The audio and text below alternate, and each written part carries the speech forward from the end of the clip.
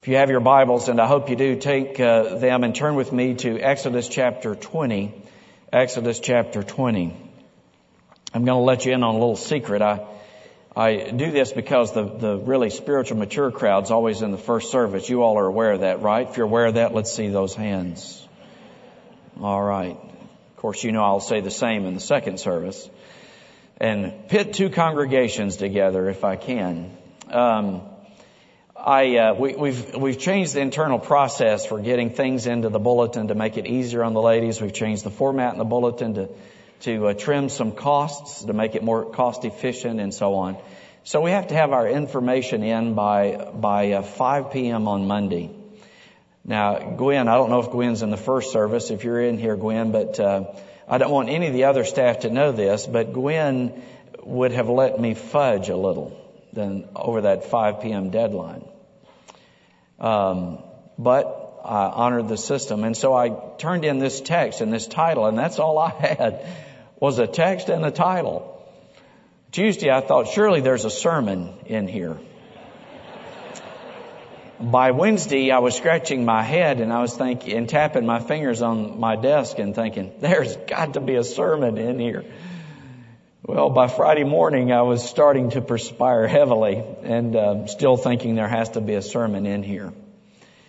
Well, I think there may be, with the Lord's blessing, not mine, something for all of us in here.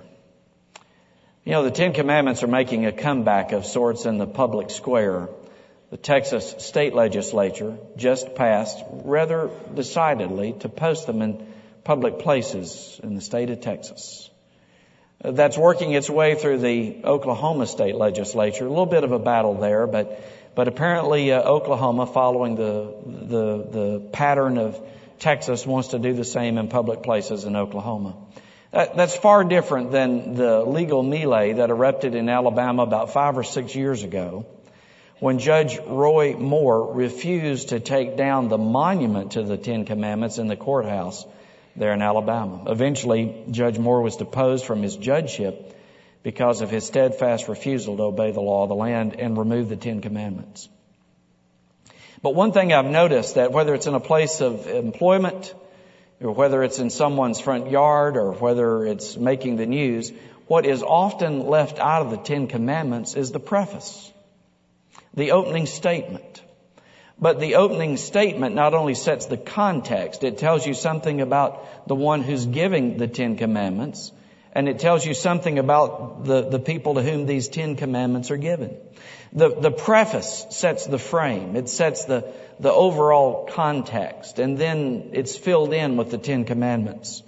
The preface begins by reminding us that we're God's people because He has intervened in our lives, because He's liberated us from our bondage. That's exactly how the text begins, with Him reminding Israel that He had intervened in their lives with His grace and His power to set them free from the tyranny of Egypt. It comes with a dramatic display of God's power. Sometimes when you read through the book of Exodus, those early chapters with all the plagues and so on, you're tempted to believe that it took God not plan A and plan B, but all the way down to plan J to get them out of Egypt. And such is not the case. He is displaying His power in the midst of darkness and paganism and idolatry. He's judging all the false idols and the false gods of Egypt. That's what He's doing. He's not trying, the Trinity in heaven is not saying, well, plan A didn't work, what are we going to do now? And someone says, well, hey, let's try frogs. They don't like frogs. Let's send them frogs. God is unfolding His power and His majesty, and He's judging Egypt for how they've treated His covenant people. And so the preface to the Ten Commandments begins with a self-declaration of God's godness, of His sufficiency, of His majesty, of His faithfulness to promises that He had made to Abraham, Isaac, and Jacob. And these words are spoken in a context that's alarming. It's like an IMAX revelation of the awesomeness of God as the mountain shakes under His presence, as the peak of the mountain erupts in a pure holy flame and fire with a crackle and pop of lightning like some cosmic whip. The people are so stunned by what they see, and they're so stunned by what they hear, that they beg Moses, tell God to stop speaking to us. Let Him speak to you, and then you speak to us. And so the pattern here is that God delivered His people and then instructs His people. The gospel of deliverance came first, and then the words to frame the life of those whom He had delivered proceed.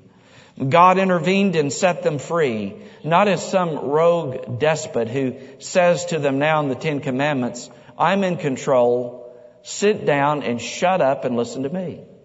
God reveals Himself as a liberator, as a redeemer, as one who's entirely sufficient for His people in all places and at all times. The law is, as someone said, a melody whose notes consist of joyful, thankful living before Him. And so we begin where the text ought to begin, and we begin in Exodus chapter 20, verse 1. And God spoke all these words, saying, I am the Lord your God who brought you out of the land of Egypt, out of the house of slavery. You shall have no other gods before me. You shall not make for yourself a carved image or any likeness of anything that's in the heaven above, or that's in the earth beneath, or that's in the water under the earth. You shall not bow down to them or serve them.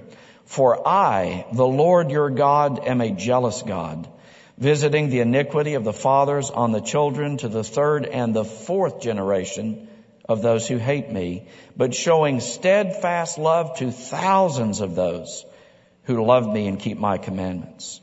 You shall not take the name of the Lord your God in vain, for the Lord will not hold him guiltless who takes His name in vain.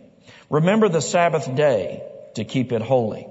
6 days you shall labor and do all your work, but the seventh day is a Sabbath to the Lord your God. On it you shall not do any work, you or your son or your daughter or your male servant or your female servant or your livestock, or the sojourner who is within your gates. For in 6 days the Lord made heaven and earth, the sea and all that is in them, and rested on the seventh day. Therefore the Lord blessed the Sabbath day and made it holy. Honor your father and your mother, that your days may be long in the land that the Lord your God is giving you. You shall not murder, you shall not commit adultery, you shall not steal, you shall not bear false witness against your neighbor. You shall not covet your neighbor's house. You shall not covet your neighbor's wife, or his male servant, or his female servant, or his ox, or his donkey, or anything that is your neighbor's. Now when all the people saw the thunder and the flashes of lightning and the sound of the trumpet and the mountain smoking, the people were afraid and trembled, and they stood far off and said to Moses, You speak to us and we will listen, but do not let God speak to us, lest we die. Moses said to the people, Do not fear, for God has come to test you, that the fear of Him may be before you, that you may not sin. The people stood far off, while Moses drew near to the thick darkness where God was. The Princeton Religion Research Group recently released a report with this headline, Religion is gaining ground, but morality is losing ground. Religion is gaining ground, but morality is losing ground. They cite recent increases in church attendance and recent increases in Bible reading, while simultaneously there is a deterioration of morality in the public square, and as well as best they can tell in the private square, a rather stunning decline in morality and ethical behavior. And so these words from a God who not only redeems but also reveals Himself as Lord will not let us off the hook so easily. He mercifully rescues us as Savior. And then He speaks to us not only as Savior, but as Lord, as a gracious King who has a rightful rule, a rightful claim over our lives. And as it turns out, in coming to God, we realize that His grace is quite intolerant.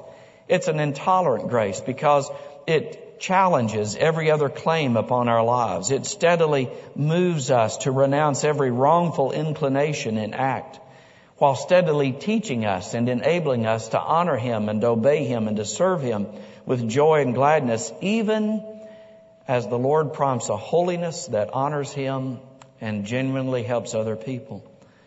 Now, if you're kind of keeping count here, the first 4 of the 10 Commandments are vertically related. They orient us to God. They tell us what kind of God He is and how He is to be worshiped. The next series of commandments, what sometimes is called the second tablet of the law, orient us to one another. They tell us how we're to relate to other people. But it's in the 10th commandment that we get really to the heart. Commandments 5 through 9 deal with deeds, things that you can see. And now as Christians in the 21st century, the other side of the cross and the other side of Jesus, we read the 10 Commandments not in isolation, but we read them through the final interpreter, and that's the Lord Himself, who says it's not only acts of adultery, but it's looks of adultery. Who says it's not only the act of murder, but it's the anger in the heart as well as the unkind and harsh word that's spoken. So He intensifies the law. But it's in the 10th commandment, the one that we're really going to pay attention to for a few moments this morning, that really gets down to the heart and exposes the heart. And it exposes in us the difficulty of trusting God while we're so busily engaged in playing God. The difficulty of trusting God while we're so busily engaged in playing God. Now, how's that possible? Well, I'd like to suggest this morning that it's possible whenever we substitute our desires, when we substitute what we want for what God has chosen to provide, when we substitute our desires for what God has chosen to provide. The word covet is derived from a Hebrew word. We use the word covet in this translation, but it's actually a very strong desire. It's not necessarily sinful in and of itself. It's the context, the circumstance that determines whether the desire is sinful or not. But it's a longing, it's a yearning, it's a strong desire for someone or something. David desired Bathsheba and went to extraordinary ends to have her. Ahab, the wicked king, desired the vineyard of the man that was next door to the palace, and his wife Jezebel, who really was a Jezebel, went to enormous ends to secure that vineyard illegally through the misuse of the law. Saul desired the popularity, the gifts, the status, the leadership abilities of David, and went to the extraordinary ends to eliminate him as a rival claimant to the throne. To desire leadership abilities, not the point. To desire popularity is not the point. To desire beauty and that which is attractive is not the point. It becomes the point when it's something that God has chosen to not give us, in which we find ourselves bumping up against what God has given us. We desire that which He has not chosen to give us, and therefore in those very desires we sit on the throne. And in a very indirect way, or maybe sometimes directly, we tell God He's not doing a very good job of giving us what we want and what we imagine that we need. Our desires for what God has chosen not to give can betray an underlying lack of confidence in God's ability to manage our lives. When I want that wife, when I want his job, when I want his gifts, when I want his popularity, when I want his leadership abilities, then I'm questioning, underneath it all, I'm questioning the judgment of God. I'm challenging in a fundamental way in my heart His ability to give me what He wants me to have. And you cannot trust God while you're busy playing God. When our so-called needs are not met in the way that we want them and when we want them, when the answers to prayers are long delayed, when the suffering endures, how do we know when we're playing God? How do we know when we've stopped trusting Him and when we've started playing His role in our lives? When we grow frustrated with the delays. That's where it really shows up in my life. When the answer to what I think are legitimate, fervent prayers are long delayed, months or even years. I begin to want to usurp the role of God, and I begin to want to help Him accomplish the answers. Have you ever done that? You wanted to help the Lord just a little bit? You wanted to help Him speed things up? You wanted to help Him fix another person? Do not look at your husband or your wife right now. It will give it away. Have you ever wanted to kind of step in and be the convicting work of the Holy Spirit? You wanted to be the voice of the Lord in someone's life, and you were growing impatient with what the Lord was doing, and so you wanted to step in and help the Lord? We've quit trusting Him for that person, and we begun to play His role and to do His part. And it's hard to trust Him while you're busily engaged in playing the part that is His alone. It surfaces in Israel as a nation. We see it in Israel before and after the Lord had set them free from Egyptian bondage and slavery, which is a metaphor for the coming work of Christ. They complained when God did not act quickly enough in Exodus chapter 5 and 6. God sends Moses back, and Moses says, I'm going to deliver you. God has sent me back to deliver you. And he goes in and announces it to Pharaoh. And things get worse after the promise comes. And isn't that the way of it? We have the promise, and sometimes it often worsens while we're waiting on the Lord. And so they complained because God was not acting and moving quickly enough to suit them. After they came out of Egypt, they complained because of a lack of water and a lack of food. They were treating God as though He were some kind of cosmic genie at their beck and call. And He obeyed their commands and did their bidding when and how and where they wanted Him to do it. And we can't trust the Lord when we're trying to manage His part in our lives and the lives of other people. It's funny, in Exodus 32, when Moses goes to the mountain, they said, look, we're afraid of God and we don't want Him to speak directly to us, but we'd like for Him to speak directly to you. I thought about that in Isaiah 6, when Isaiah encounters this grand vision of God, and he sees Him high and holy and seated upon a throne, and His train fills the temple, and there's the antiphonal cry of the seraphim, and he hears this inter-Trinitarian conversation, who will go for us? I think if it had been me, I would have raised my hand and said, here am I, send Johnny. And so they're saying, we don't want this God to speak to us, we want Him to speak to you. And so when this God says to Moses, come up to the mountain, they grow so weary and impatient with the delay to hear what this God is going to do that in Exodus 32, they form an idol, they fashion an idol because now they have a God they can manage and control. And they begin to think about Egypt, and they begin to remember Egypt so much better than it was. And isn't that the truth of all of us?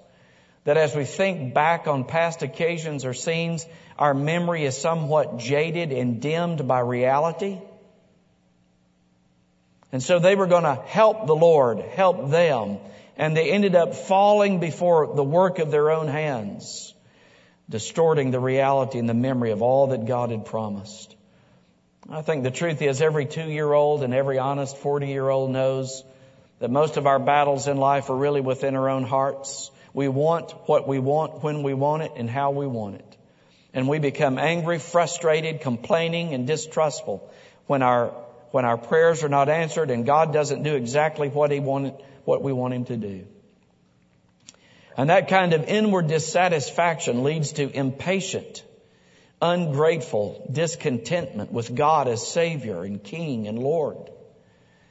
It lays behind the fall in Genesis chapter 3 when God created the man and the woman, and He placed them in paradise in a cornucopia of plenty, surrounded by unsullied creation, in which all of creation clearly reflected in an undimmed way the beauty and the glory of the Creator. And God says you can eat of all of it.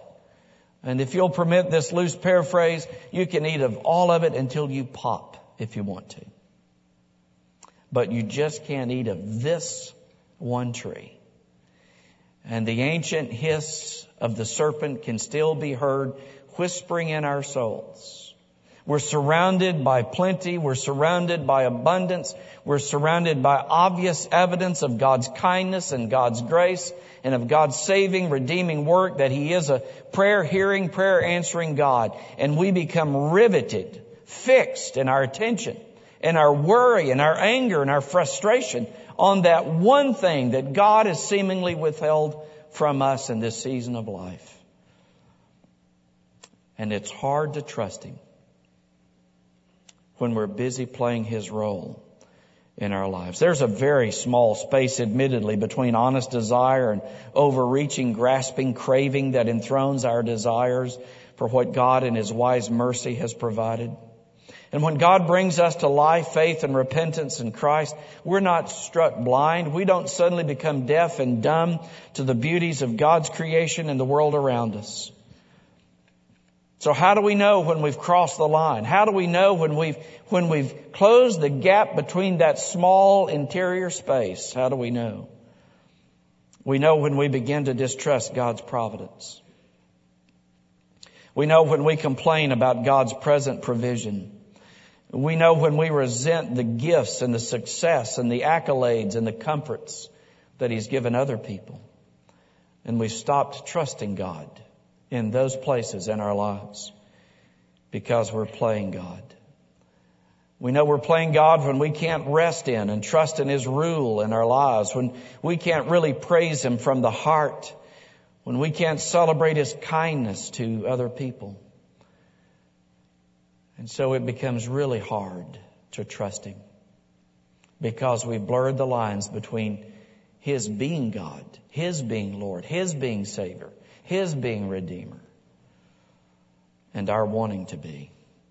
Secondly, I think the text would suggest that we stop trusting God and play God when we pursue what God has clearly forbidden us. How can you pray and wait and think and bless what God has forbidden you in His clearly revealed will? How can you invoke the blessing of Christ? How can you celebrate and applaud in your life your pursuit or my pursuit of that which God clearly in His Word has marked off and says this does not belong to you? In every marriage ceremony, there's an exchange of rings, and the exchange of those rings says that I've engaged in a covenant relationship between this woman, and God is the witness. He's the third party here. So how could I ever invoke the blessing of God and thank Him and praise Him for that flirtation? How could I ever thank Him and praise Him for that dabbling in pornography or other sins that actually devalue that covenantal relationship? It's not possible. And yet when we try to legitimize what the Lord has delegitimized, we've crossed the line from trusting to playing His role. When we're single and we ignore the clear prerequisites of vital faith in Christ as a wise guideline for dating. 2 Corinthians 6 about not being unequally yoked. Proverbs 12 about the righteous should choose his friends carefully because the way of the wicked lead him astray. 1 Corinthians 15, do not be deceived. Bad manners corrupt good morals. There's a host of those. Those are the only ones I could think of off the top of my head. When we ignore that and we're single and we pray over that person because they're so attractive, they're so successful, they're so funny, they're so bright, they get me.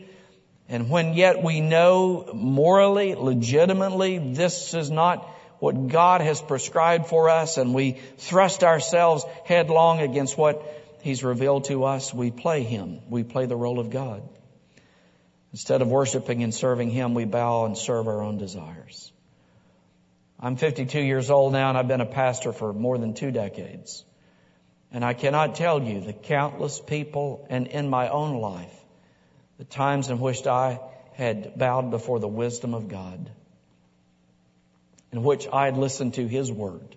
I had listened to His voice speaking clearly in the Scripture. Let me give you one quick example. We'll have to hasten on from here, but Many years ago, when Melinda, my wife, and I were living in Martin, Tennessee as a small church pastor, and I started a campus ministry at UT Martin. I know several people here have come from UT Martin.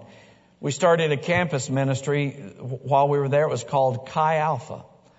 And one Thursday night in a Bible study at the Student Center, one young lady came in, and during the entire time of worship and singing and Bible study and prayer, she's wiping tears off her cheeks.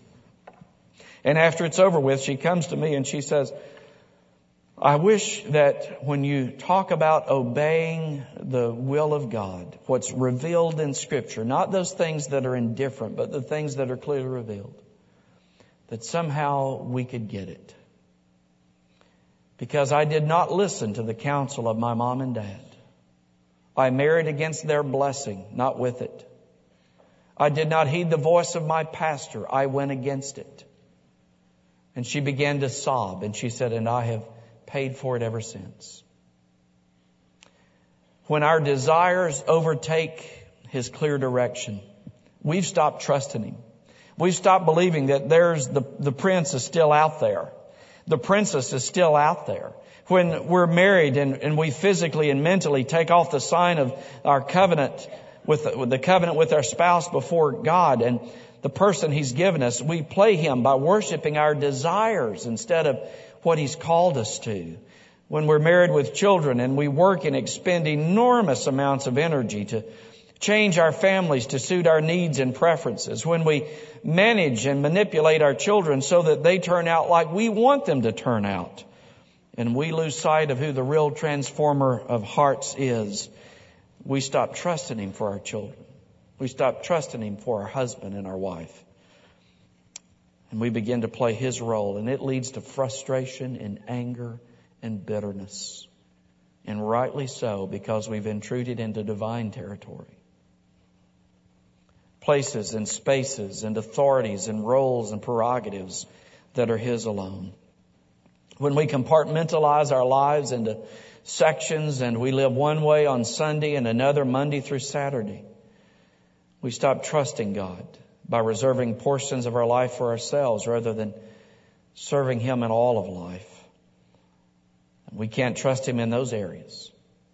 You can't trust Him with your job.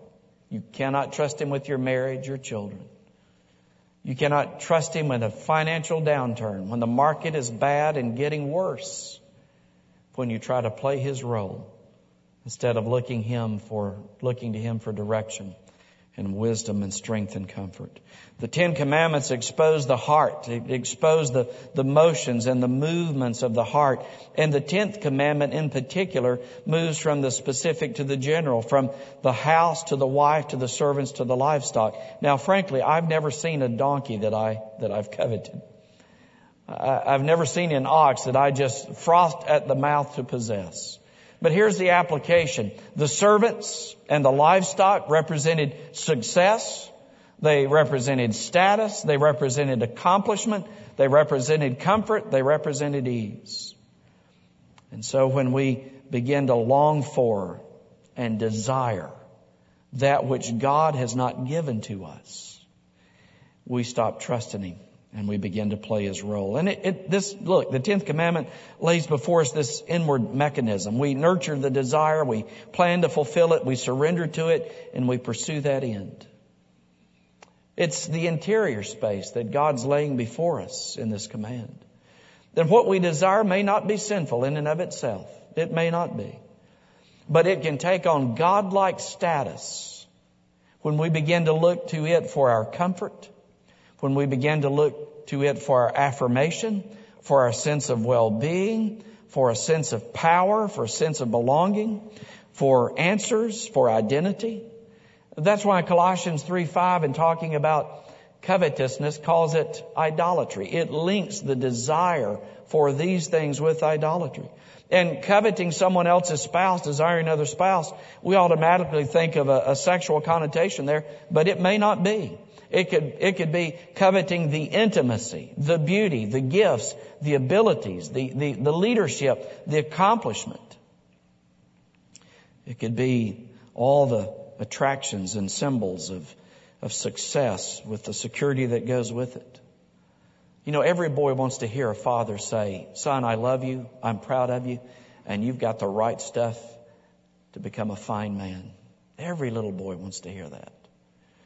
And every little girl wants to hear from her mom and her dad, you're attractive, you're charming, you're terrific, and I admire you and I applaud you. Every little girl, every little boy wants to hear that. But it becomes wrong when we look for it in all the wrong places. When God has already said it to us in this gospel. When He's already said that you're valuable and worth all of that to me because I have chosen you. I have redeemed you by the blood of my Son. I have brought you into my family. I will sustain you. I will help you. I will strengthen you. I will so work in your life that you begin to reflect the pattern of the pattern Son, the Lord Jesus Christ. And all of that is not about us. It's about Him.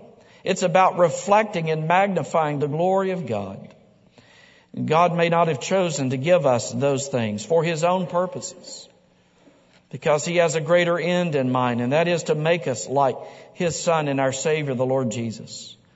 But He has given so much more, and He's given it to us in the gospel of His grace. Augustine said we cannot deny the desires that we have, but we can direct them in another direction. And how do we do that? How do we do that? How do I begin to redirect those desires within me? Because frankly, to desire is human. And sometimes they are just plopped down in your lap and you can't do anything about it at the moment. So how do we redirect them? First of all, we praise God for what He has given. I heard the story once of Russell Conway, who had some acreage that he sold, and he wanted to take the money and go off to a faraway place and become a diamond miner. And so he took what he had sold and he packed up. He took the property sold, he packed up, and he began to travel the world looking for diamonds. The person to whom he had sold the property to one day inadvertently discovered that in that acreage there was acres of diamonds. And that's the title of the book, Acres of Diamonds. Russell Conway was standing in the middle of acres of diamonds and did not know it. He was blind to it because he desired that which was afar off. How do we redirect the desires? We begin to praise God for what He has given us. We begin to thank Him and to worship Him for the gifts that He has seen fit to give us. We bless Him for the gifts that He's given to other people. We affirm His wisdom in giving those gifts to other people. We ask Him for the grace to rest content with His gifts to us and to seek to improve them as He enables us to do so. And we repent specifically and intelligently and repeatedly whenever we stop trusting Him and start doing His job allegedly for Him. You see, the starting point with this 10th commandment really is love for God. Love for God. 1 Timothy 1 says that's the end of the law, is love for God and a good conscience. Well, the starting point for this 10th command is love for God, loving Him enough to be content, and loving others enough to be thankful for God's goodness in their life. The best house is the one you live in now, because that's the one the Lord has provided. The best spouse is the one you said I do to, because that's the one the Lord has given you. And the job and the school, those are the places in which the gifts He has given you can flourish under His transforming rule in your life. I am somewhat embarrassed to tell you that I'm an office watcher. That's right. I feel so much better confessing that on a Sunday morning in a worship service. And I was waiting for The Office to come on the other night, and I started watching this documentary on CNBC called House of Cards. Maybe you've seen it. It's going to come out or has come out in a DVD. But it's an intimate unraveling of all that took place behind the scenes, the inner workings of the financial peak and then the collapse that's now plunged us headlong into this financial crisis. It's a fascinating study. I may even get the DVD because I'd like to go back and watch it again. But after unraveling all of this at the end, the interviewer is asking Alan Greenspan how we got to this point and what we could do to prevent it from happening again. And Greenspan says, well, we got here because of greed. That's a 21st century name for covet or desire. They're synonyms. He said, we got here because of greed. And as to how we could prevent this from happening again, he smiled and he said, there's no law that can stop it because there's no law that can change human nature. Bingo. He's exactly right. There is no law that can change our hearts and change our nature. And this 10th commandment is not designed to change the heart. It's designed to expose the heart. Because in exposing our hearts, it leads us to Jesus. It leads us to Christ, who has perfectly fulfilled all of these 10. And that becomes our righteousness and our standing before the Father. But the Son, the Lord Jesus, now gives us His Spirit. And He begins to work these commandments out in our lives so that we gladly serve the Lord in the ways that He so clearly prescribes in the grace and power with which He gives us. Membership in the society of fallen sons and daughters of Adam will guarantee that you and I will struggle. Our hearts will struggle with desires. And membership in an American consumer society will guarantee that there will be many things that shape and stimulate those desires. But membership in the kingdom of God under the transforming rule of a good and powerful King reminds us that there's only one God who's worthy of worship and service and obedience. And it's the God who has redeemed us for Himself. And it's not us. He's the only one we can trust because He's the only true and living God.